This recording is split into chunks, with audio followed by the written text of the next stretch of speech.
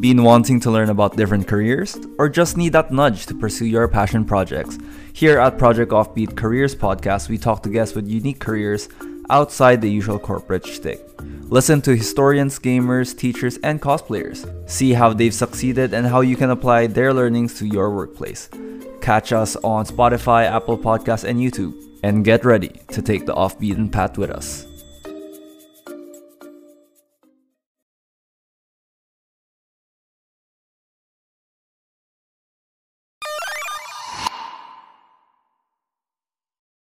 The views, takes, and opinions expressed on this show are of the host's own and do not represent the views, takes, and opinions of the Bunk Collective and its affiliates. Material and sources mentioned in this episode is for general and commentary purposes only. This episode might include strong language and may not be suitable for children.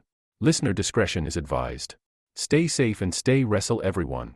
Welcome to the show.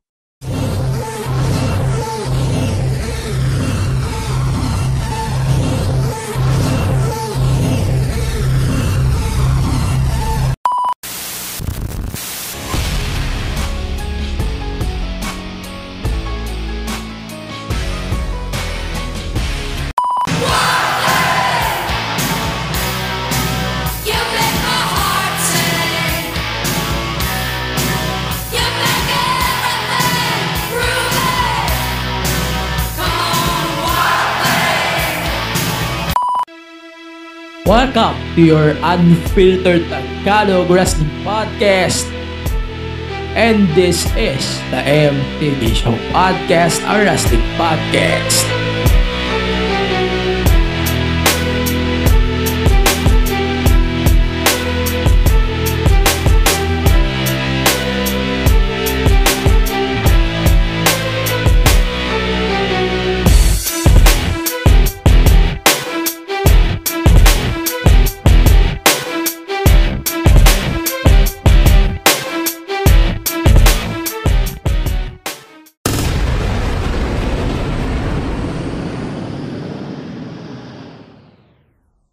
Okay. So, welcome to the show. Ayan. So, if you're listening to the show, thank you very much for listening weekly on the podcast. And wow, we're only a few weeks away from the 2023 The Bash Awards. So, in-announce ko na agad na magkakaroon tayo ng The Bash Awards 2023. That it might change the format, no? Marami tayong babaguhin sa format ng show or format ng episode na yun. And we might going to do a tier list episode before we do the Bash Awards. I cannot wait to complete the tier list. So, yung deadline yun na lang ang final na inaantay natin for our tier list episode. So, the tier list episode na gagawin natin before we do the Bash Awards, ito yung magde-determine ng top 4 premium live events natin na pagbobotohan natin bago mag-The Bash Awards 2023. So, syempre, yung Bash Awards natin, iba naman yung tradisyon. So, yun pa din naman, wala naman ang bago. We're going to do the review of Survivor Series WarGames and then yung deadline, ano pa ba? Yung updates sa Continental Classic na ewan ko ano ba nangyayari na. Hindi ko na masundan personally. And then, syempre yan, Survivor Series ito. Then, gagawa tayo ng review ng Noche Buena, whatever happens. At saka, yung dalawang episode for our Bash Awards 2023. So, every detail that we're going to do regarding on the Bash Awards, ibigay na lang natin sa social media platforms ng show. Reveal na lang tayo ng mga details habang lumalapit yung episode. So, in my watch, I think the Bash Awards episode will be released by, pare-release siya when I check calendar. Okay. So, upon checking the calendar here, kung susundin natin yung traditional na araw ng Bash Awards, it should be December 18, no? It should be by December 18. Pero ewan ko, baka i-release natin siya ng 22 December 22, based on our traditional format for our Bash Awards. And then, magko-continue na habang marami pa nangyayari, like malapit na rin ang Pasko, and then expected ko na marami nang magra-rush sa mga pamilihan, ganyan. So, we might going to release it early. So, susubukan natin i-release ng early yung episode na yon. But regardless, we are going to have 4 to 5 episodes of the podcast until bago pa matapos yung taon. No? Yun ang aabangan natin. So, the Bash Awards 2020. Ayun, sorry about that. So, the Bash Awards 2023. At magko-continue na yung mga stuff natin habang palapit ng palapit yung MWF. Basta, ayun. Marami tayong ipa-factor. Marami tayong pag-uusapan dito sa episode na to this week. I'm just going to try my best to filter up what we can do and what we can expect or what we can get on their end here, no? Basta yun. Yun na yung gagawin natin programming ngayong linggo. So it might be different, it might be sound ibang-iba ang sounding ko. Pero no, that's not really different sounding. So yun na. Eto. So, ito, before we can continue, so just a reminder, guys, na-announce naman natin that the podcast is now available on YouTube. So, if you're using YouTube more on your podcast experience, podcast listening, mas komportable na tayo makinig sa YouTube. So, YouTube now has a podcast, and I think mas komportable din naman in my point of view na sa YouTube na lang makinig ng podcast. So, mas okay din naman sa ibang perspective o sa ibang fans na makinig ng podcast through YouTube. Syempre, mas okay pa din sa kanila yung video. Joke lang. Okay. But yan na nga, guys. It's official. The show, the MT Show Podcast, Wrestling Podcast, is now available on YouTube, youtube.com/the MTG Show Pod. And then, syempre, dating gawin, Spotify, Apple Podcasts, Google Podcasts, and then the rest of the podcast platforms. Available lahat naman ng streaming platforms natin for the podcast. And we cannot wait to give you our first Bash Awards that we can release on YouTube. I hope things won't fuck up this time around. Ayan na nga. So officially, we can welcome you now to the show. This is the MTA Show Podcast, a wrestling podcast. This is a podcast by the Bunk Collective. So if you're into the podcast, you can now listen to all of our podcast platforms. So Spotify, Apple Podcast, YouTube, Google Podcast, and the rest of the podcast platforms. And syempre, pakifollow na rin ang podcast sa lahat ng social media platforms. Isang username lang naman yan at the MTG Show Pod. So, yun na. Let's start the podcast na with our discussion about WWE Survivor Series WarGames. So, ito na nga. Mag-uumpisa tayo ng ilang mga intro lang before we can continue now to the pay-per-view. So, this will be the last WWE Premium Live event before 2024. And marami tayong pwedeng i-look forward sa 2 buwan na build-up papuntang Royal Rumble. So, if you're WWE fan lang or wrestling fan lang, di mo naman masusundan yung NXT, this 2-month build-up should be great. This should be amazing. Since marami na ring changes na nakuha natin, and this might be blowing up everyone. This possibly CM Punk's first main event of the main event of his career sa WrestleMania. So we could not wait to see how things will fold with CM Punk joining the WWE back after almost 10 years. But okay, so we have to continue now with our regular programming. So let's talk about Survivor Series WarGames. Na, so, umpisa na natin sa pinakamalaking balita na nangyaring noong weekend, which is CM Punk coming out Survivor Series WarGames. Yes, the rumors are true. Lahat po ng inyong mga tanakala at mga bali-balita, lahat po yan ay tumama, lahat po yan ay totoo. So, maraming details na lumabas sa internet after nitong event.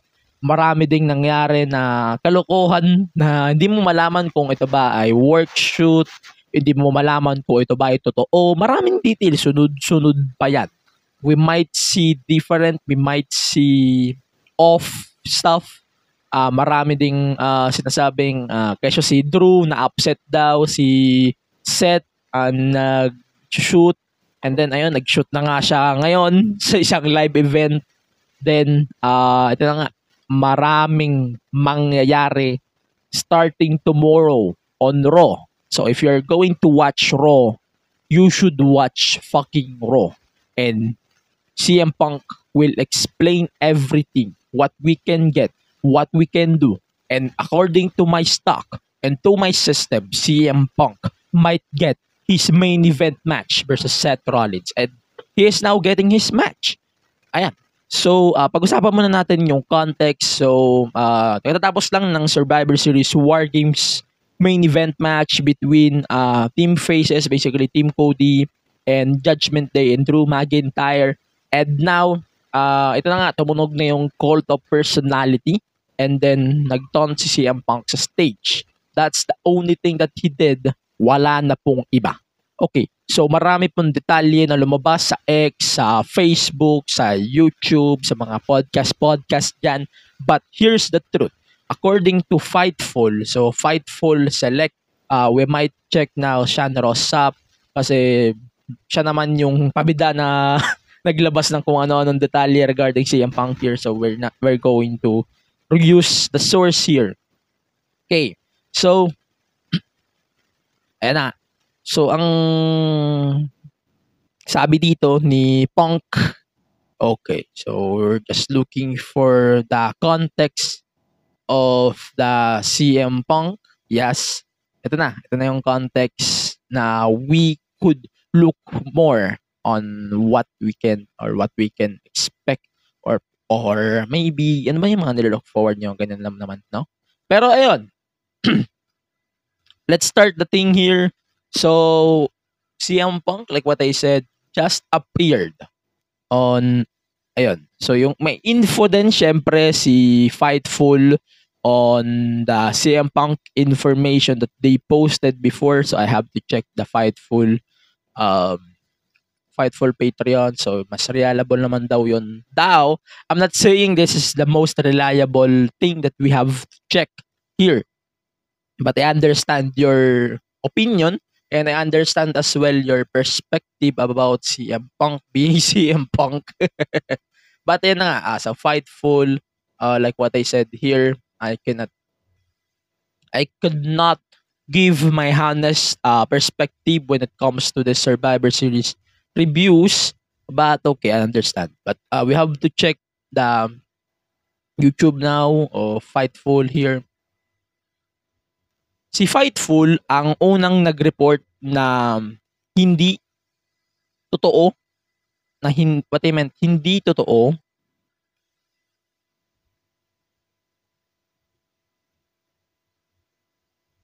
totoo So actually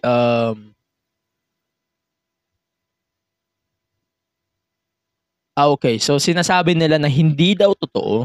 Pero teka lang, mag-open muna tayo ng Patreon para mas reliable yung info na sasabihin natin, no? So si CM Punk, they said to na it might be sound different, it might be sound stupid, it might be like this, like that, at magulo yung news. Magulo yung news ngayon sa Fightful.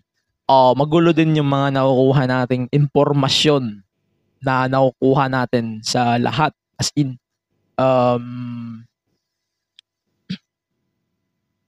medyo marami ding nangyari din sa mga sunod-sunod na ito sunod-sunod na yung mga nangyari, and then sunod-sunod na rin yung mga free stuff.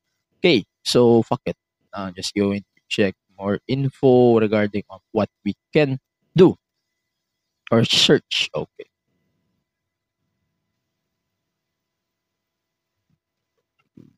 Mhm. Okay, so we can continue. So, ang sinabi dito ni, what I call this, sinabi ni Triple H, just to confirm, na, ito, nakita ko na yung report. So, this is from Fightful, what I call this, okay, wait lang. Tangin na talaga yung corporate logo talaga. Yun ang sinitsure ng NXT. And I know, sobrang excited ako actually sa mga nangyari. Okay, so ito yung details na meron si Fightful. Again, this is from Fightful. Pero check din natin yung sinabi ng PW Insider regarding on CM Punk. So CM Punk told at least one person close to him that he had a hour-long conversation with Triple H last week. Then there are some staff, representative, creative of the WWE. They don't have any idea on what will happen at Survivor Series WarGames. And then he walked through the back in plain sight minutes before he appeared, and they had cleared an area out.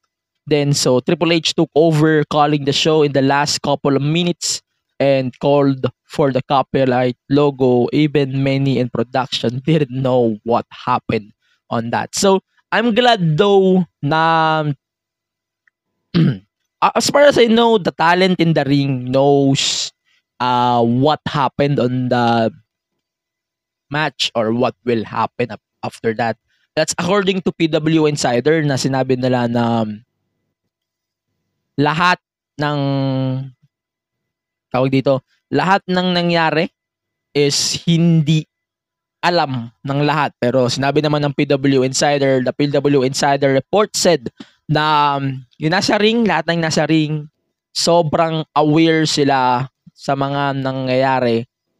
And medyo hindi naman ako confident sa mga nakukuha nating news from Fightful because they are caught daw by some fans na they are being exposed na nagsisinungaling daw sila. O yun ang sinasabi ng fans na nagsisinungaling daw si Fightful. Pero sige, let's continue na. Si CM Punk daw is a free agent as we speak. But we can confirm more once development comes out. And ayun na, marami pa tayong detalye na pag-uusapan. Marami pang pwedeng mangyari. Yes. But ayun, ang meron pa tayong i-confirm na ibang info here. Okay. So here, actually there's a free tier daw na sinabi lahat ni Sean Rossap, lahat daw ng post actually. Hindi rin ako medyo naniniwala. Maraming news na lumalabas ngayon. Ayaw kong magbigay ng kahit anong news na hindi galing sa Fightful. It might be sounds dumb, it might be some stuffy.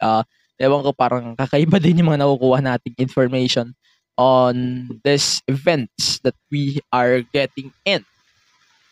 But I little bit understand what we should expect on here. Actually, yun na, marami tayong kailangan i-expect, marami rin tayong kailangan isipin.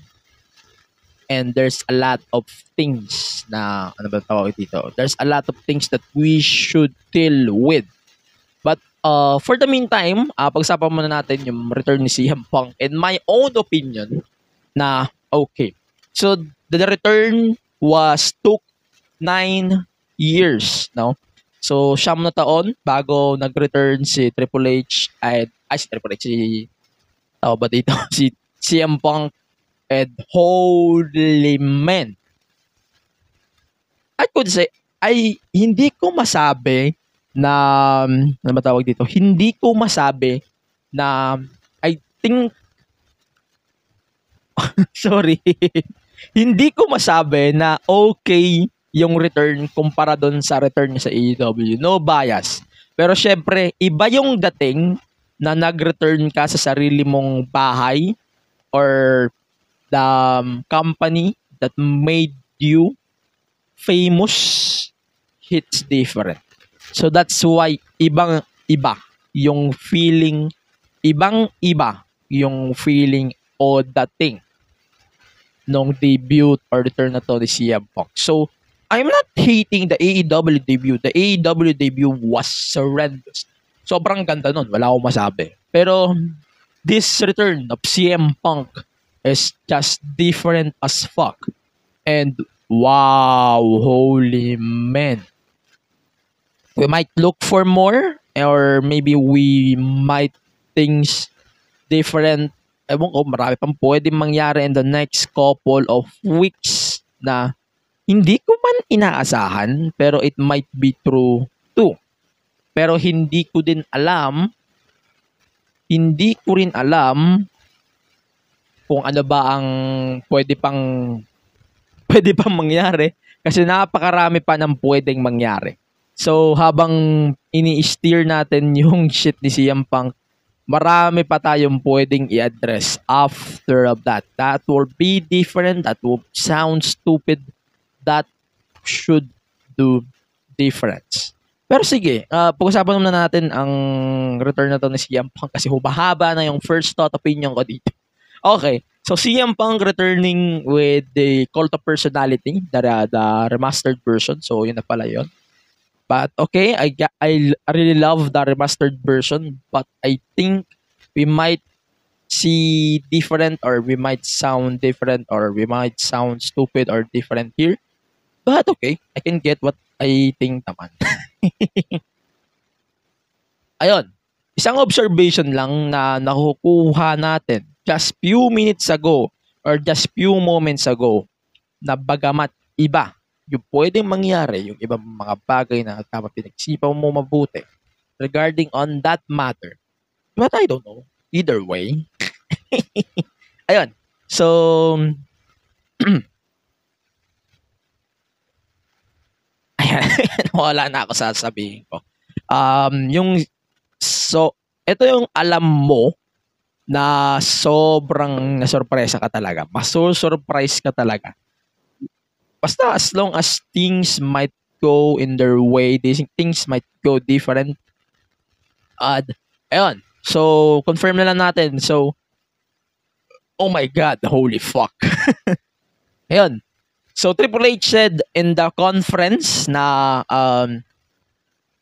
wow, that was a last minute. This is one of those lightning in a bottle moments that came together very quickly, but we're incredibly excited about it.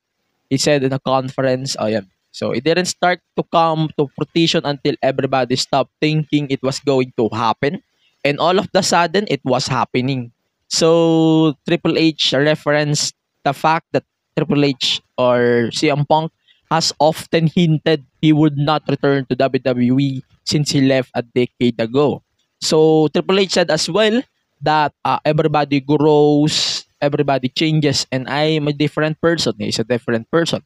This is a different company and we're all on the same even starting ground. So, after, yun lang naman. So, ito, alam nyo, sobrang exciting ng wrestling ngayon. Not only WWE, because of CM Punk appearing back. So, AEW doing their Continental Classic. We're not going to talk about AEW for this episode for now. We might just talk about it in the next couple of episodes.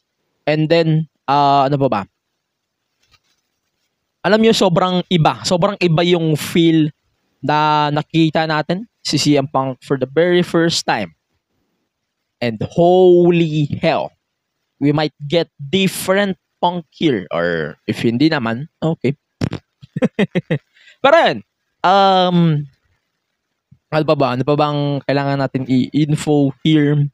But wala naman na. So, in my opinion na lang, at least, ano bang pwede ko sabihin?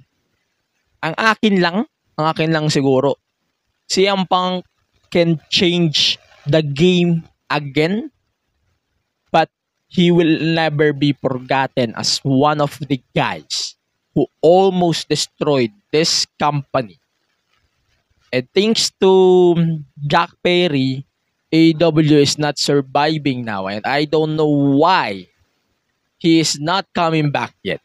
Pero ito, so sinabi ng Fightful as November 6, 2023, the 45-year-old people close to him that he wasn't work towards a WWE contract o hindi daw planado.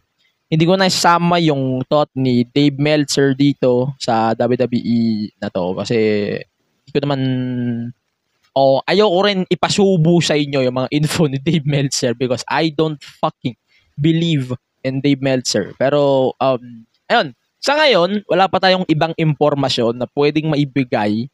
Pero ang gusto ko lang iparating sa inyo guys, kalmahan nyo lang. Just wait what will happen and everyone will get the explanation CM Punk will say or CM Punk will provide to us. But for now, yun lang muna sa akin. Hindi muna ako magre-react overtly.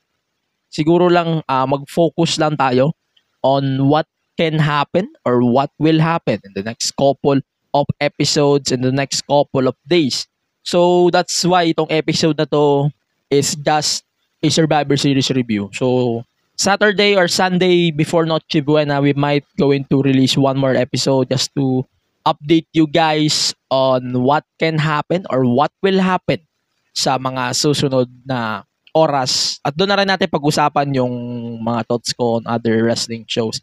For now, this episode will just stick on Survivor Series. Okay, so now, let's talk about the match now. So Survivor Series WarGames match for the men. So let's start for the men. Na eto, so pansin ko tong men's WarGames. I'm not going to decimate everything na on my end. So the men's WarGames started with Seth and Finn Balor and hindi ko na i-decimate lahat ng mga nangyari pero holy hell, the match was fun. The match was holy shit. That was a really good match. But the only problem that I can have here, kumpara last year, these WarGames matches that we have on both men's and women's are shorter. Hindi ko alam kung ito ba ay part ng booking nila sa match or ewan ko ba kung nasusunod pa ba nila yung oras sa mga matches. Pero parang ang ikli. Wala siyang ganong carnage. Both of them doesn't have a really big carnage here. But both of them are still a really good matches. Regarding on that, mamaya pag-usapan natin kung ano ba yung much better to me. No? So for now, sa perspective ko lang, yung men's WarGames, sige, pag-usapan muna natin yung men's WarGames.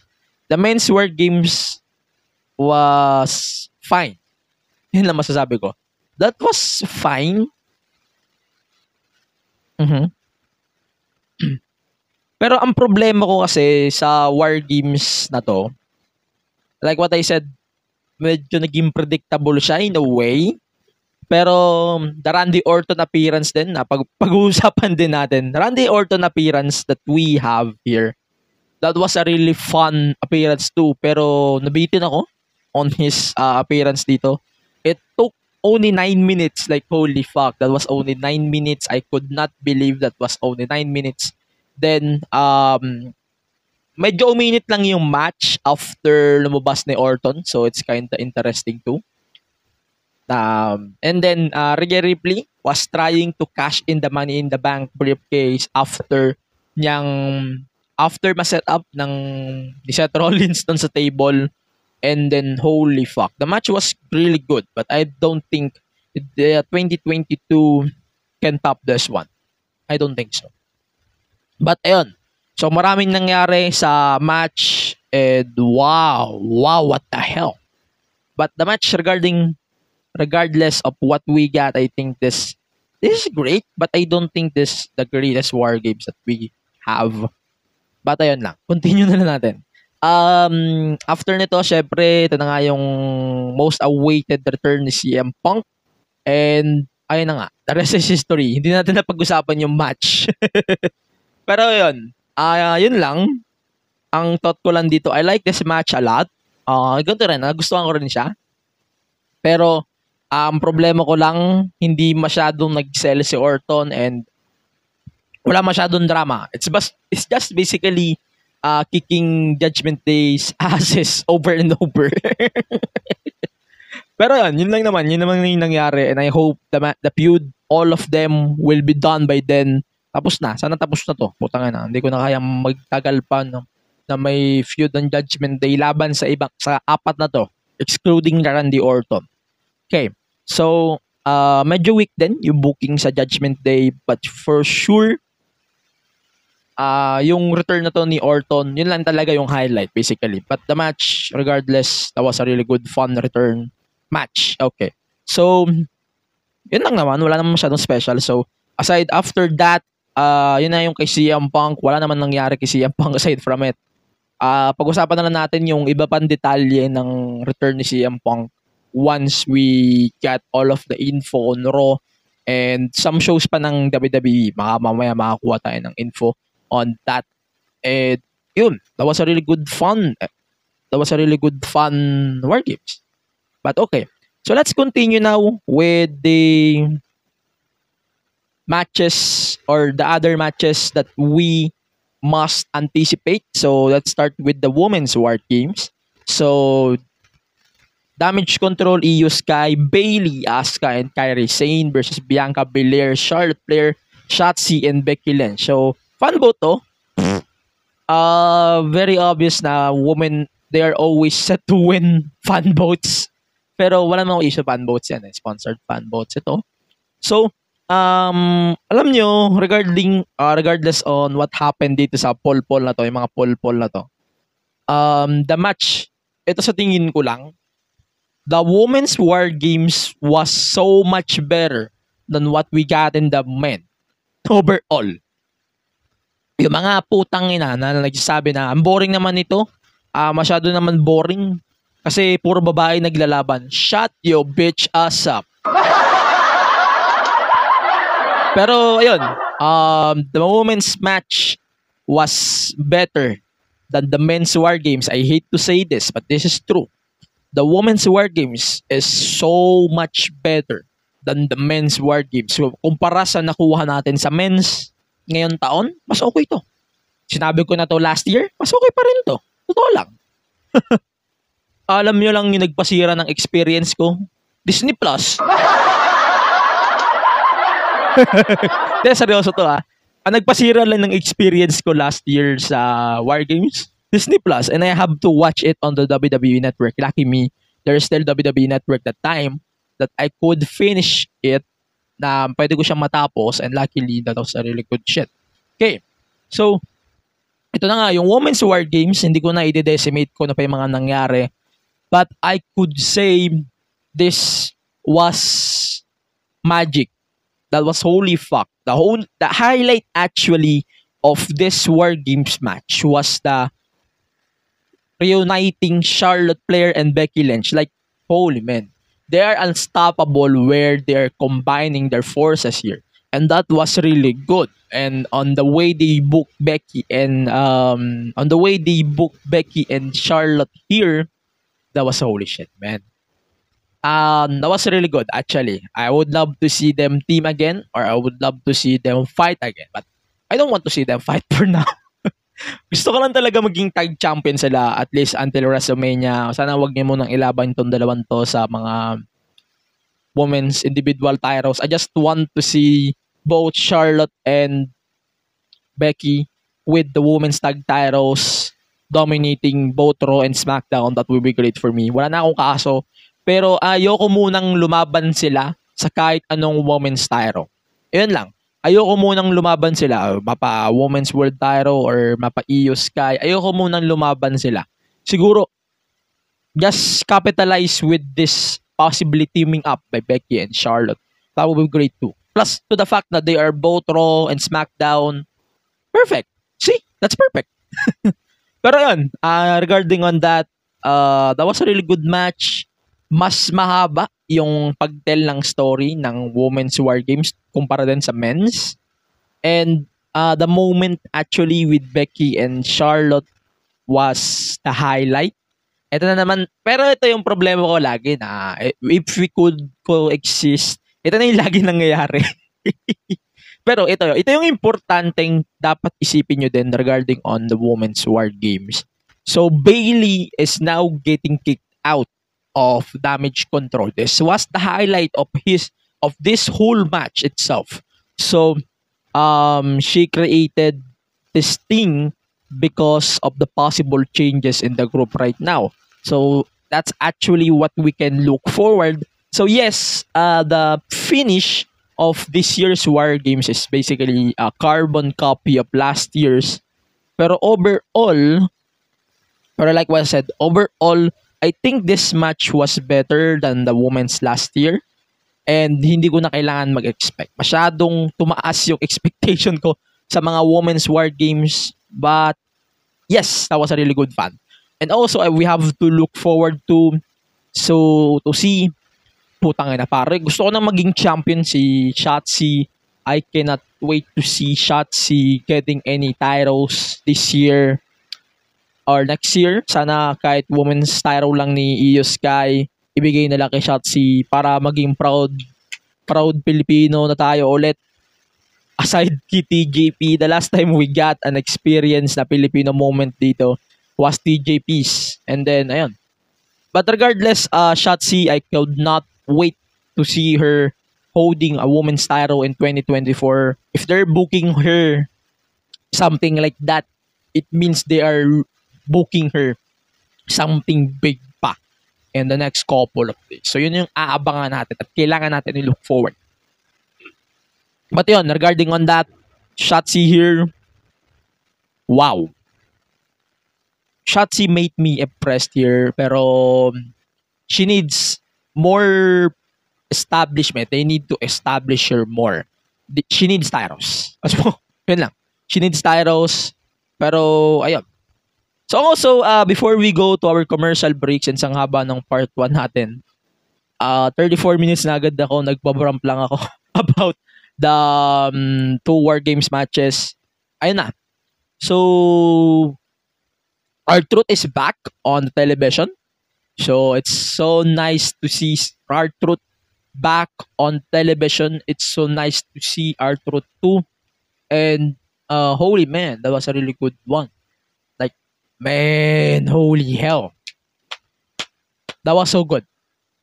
Yun lang naman. So, R-Truth is back on the television and we could not wait to see him more over Punk and Randy. De joke lang. Ayun. Sobrang excited ako with R-Truth here. All of them actually, R-Truth, Punk, and Orton. I could not wait to see more of them once we are getting some shit here. Okay, but now, I'm just going to take a short break here. Marami pa tayong pag-uusapan. So, 3 matches pa yung pag-uusapan natin. When we come back, we're going to talk about the rest of the War Games. And pag-usapan na natin yung final verdict ko for the whole Survivor Series War Games. And we can talk about what we can get on the next episode of the show once it folds on our podcast next Saturday or this Saturday on our podcast platforms or Sunday. Okay. So for now, we're just going to take a short break. Let's check our bunkmates here on Bunk Collective. Annyeong, we are One to Sarang, your next favorite Hallyu podcast. We talk K-drama. Ang daming kilig every time we hear K-drama. We also talk K-pop. Yung feeling ko sa 17 na they bring me so much happiness. And we live to entertain. What you gonna do when Dicky steak in front of Check us out now on Spotify and Apple Podcasts. Also on YouTube. Join us sa tawanan at kwentuhan from One to Sarang. Hey everyone, this is Mo Twister, and you're listening to the Kingdom Podcast with the voice DJ Yuki. That was the OG, Mo Twister, promoting this podcast. If you like Korean pop culture, or know someone who does, then get into it, and visit our Facebook, Twitter and Instagram pages at the Kingdom Pod PH.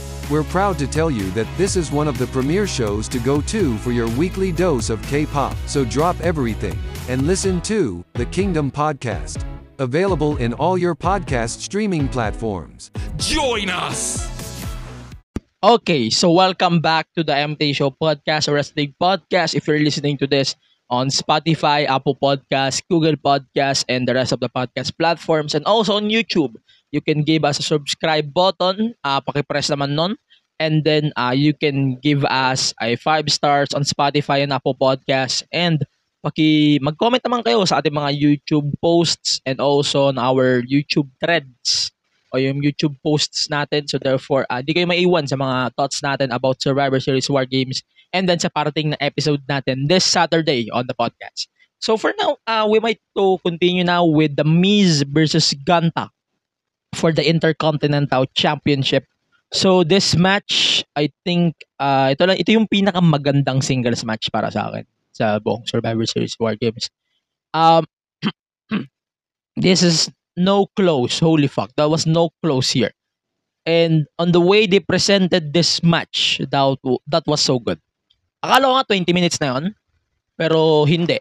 That was a really good way of presenting serious Miz. And as usual, this is a Gunter match, so expect a banger as well. That was a really good way to present Gunter here more. So, hindi ako nag-expect ng mahabang match personally from Gunter and Miz. Pero, wow. That was holy shit. Ito yung match na mapapatayo ka kung ibang spot to ng show. Pero since it's War Games, itong match na to, kung nasa ibang spot to, kung ito yung main event sa ibang show, for sure, maraming magtatayuan dito. Since it's War Games, ito ay undercard lang, it might change the fact, no? Pero regardless on that, that was a really good match between Gunter and Miz. And gusto ko pa sila maglaban ulit. I could not wait to see them more fight. And imagine na humabot to ng mga 20-30 minutes or maybe a Miz takeover match. Wow, hindi ko ma-imagine. That was holy shit. But let's continue here. So, there's a lot of promotion. So, let's talk about Santos Escobar versus Dragon Lee. So, alam niyo naman yung nangyari kay Carlito. Si Carlito took out Carlito. So, Dragon Lee is now in this match. And you know how people really love Dragon Lee in the past few days. So, that will be possibly one of the factors. That's why he is competing in this match. But yeah, it's a little bit understandable. So, the Dragon Lee Santos Escobar match is a win, a must win for Santos Escobar. And sobrang impressive nun in my opinion. Pero bitin ako. At the same time, medyo justified din na ganito lang siya kahaba since it's more on establishing one, Santos Escobar more, and number two, para ma-present si Dragon D on the pay-per-view. But regardless on what we got here in this match, that was a really good match on both of them. And gusto ko pa ng rematch, utang na loob. I want a rematch between both of them. And parating na tayo dun sa build na ibibuild pa nila yung feud between LWO and eventually Santos Escobar and his team that we are going to get soon. And then aside from that, so yun lang naman, medyo wala naman ako masyadong kailangan sabihin sa inyo about that. And ito na. So we start versus Rhea Ripley. So ito yung match. So sorry about that. So ito yung match na hindi ko gaano na look forward. Ito yung match na hindi ko gaano na look forward. Pero ang weird to me masyado na heel sila parehas. But it's a little bit understandable too. That was a really amazing match. And medyo obvious naman. So obvious naman siya na ito yung retain. So statement lang talaga to. It's basically a statement. So yun lang. Yun lang naman. So wala naman ako ganong issue sa mga match na pwede pang mangyari here. Pero ayun.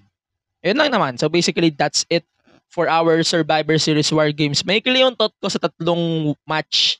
Pero kung gano'n sila kaikli, gano'n lang din kaikli yung thought ko. Pero let's rank all of the matches ng Survivor Series War Games. So number 1, definitely the Women's War Games match. So if you're really looking forward to the one who stood up or stand up on this event, I should give it to the women's war games. It's a really good war games match. And if you're into more war games, I think the women's gave it more to you. And the storytelling is just amazing, especially with Bailey possibly getting kicked out of damage control. Ito yung highlight basically ng whole match na to.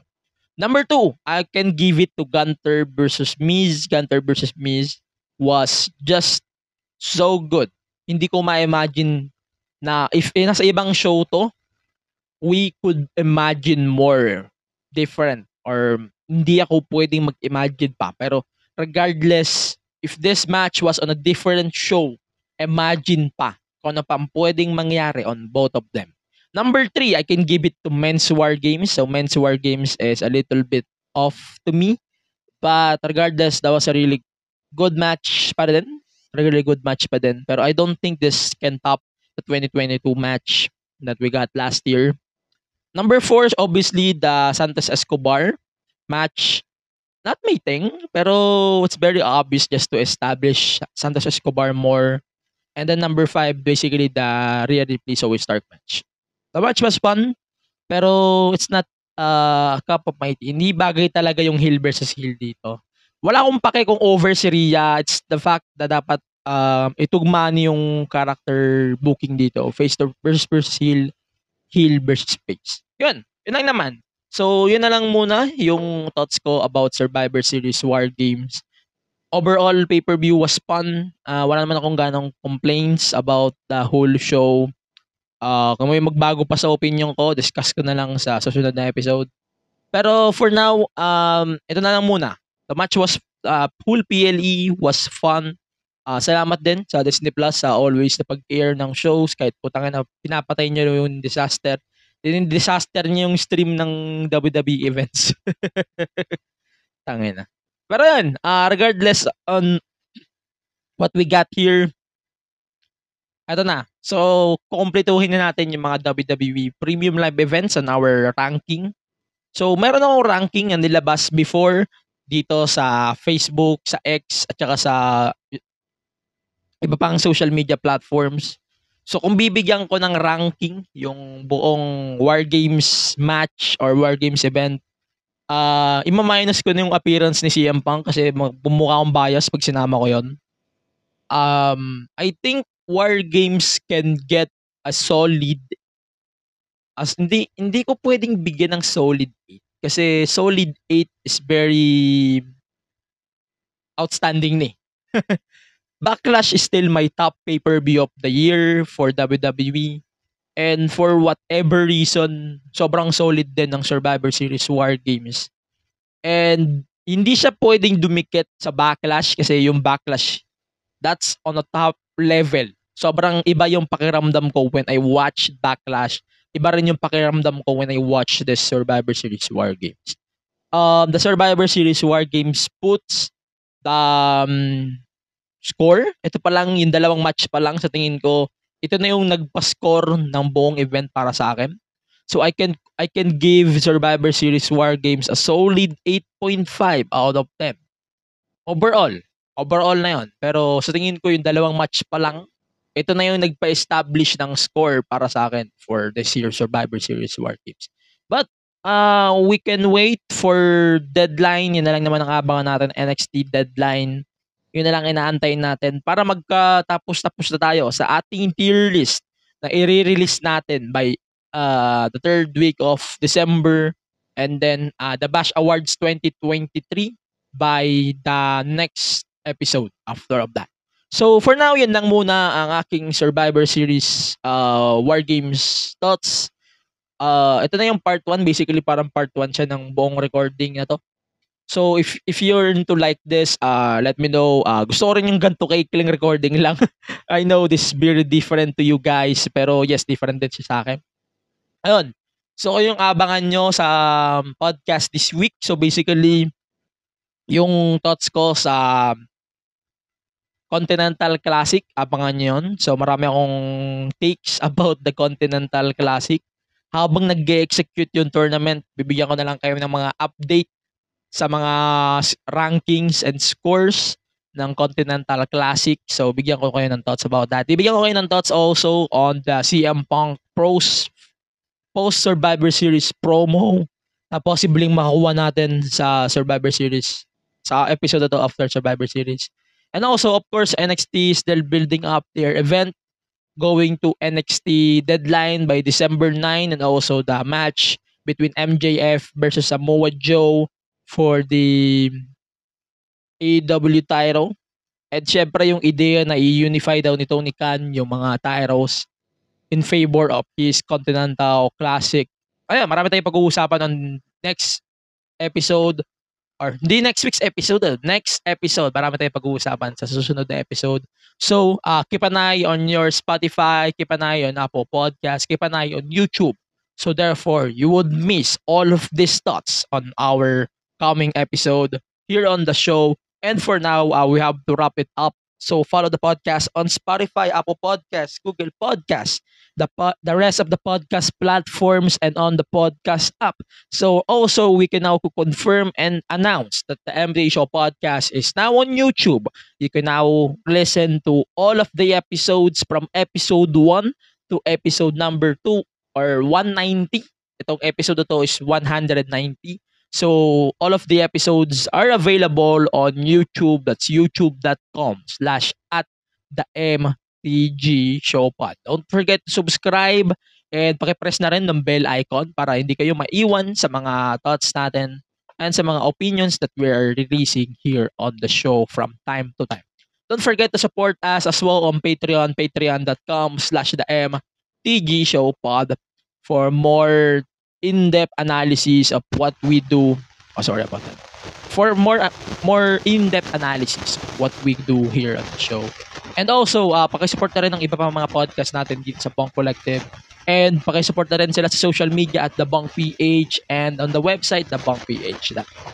So, yun na naman. So, last thing before we can continue, please support then MWF for their upcoming show. That's MWF Noche Buena. That is Sunday. Also, kung nakikinig kayo ngayon, may raffle si Kayfabe Cafe, our friends from Kayfabe Cafe, is doing a raffle with one ticket, ringside ticket for Noche Buena. So, kung gusto nyo makisama sa Noche Buena ngayong taon, mag-join na kayo doon sa raffle ng Kayfabe Cafe. All of the links will be up on Kayfabe Cafe social media platforms. Hindi ko na siya i-up dito sa podcast. But you can support Kayfabe Cafe as well on their social media platforms for more details on that giveaway. So also, this week on The Kingdom, so marami tayong aabangan, especially with the Mama Awards coming out this week, and also yung episode nila regarding soloists.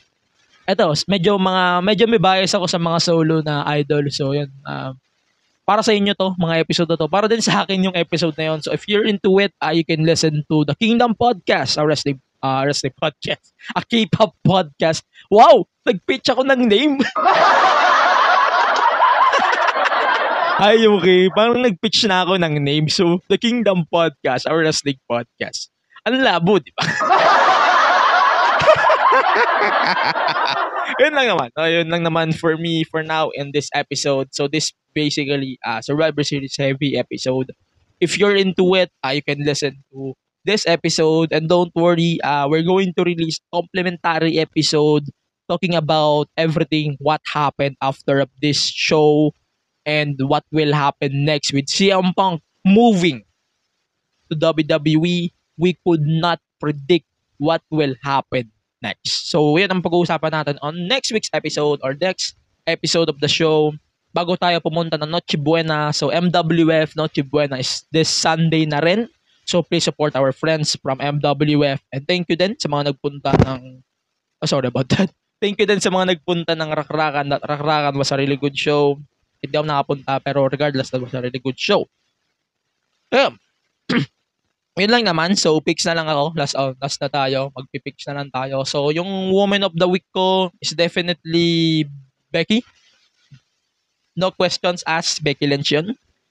And then, yung Superstar of the Week natin, hindi si CM Punk, hindi rin si Seth, hindi rin si Orton, kundi si Gunter. And then, yung match of the week natin, I can give it to the Women's Survivor Series WarGames match. That was a really good fun match. if you're going to ask me about the whole War Games match. And yun, maganda yun para sa akin. Yun lang naman for now on the show. You can listen to the show more. And for now, stay safe, stay rest. So see you on the next episode of the show. We're going to release it by Saturday or Sunday here on our podcast platforms, Facebook, YouTube, and on our Spotify, Apple Podcast platform. So for now, stay safe and stay rest. So see you on the next episode of the show. Goodbye for now.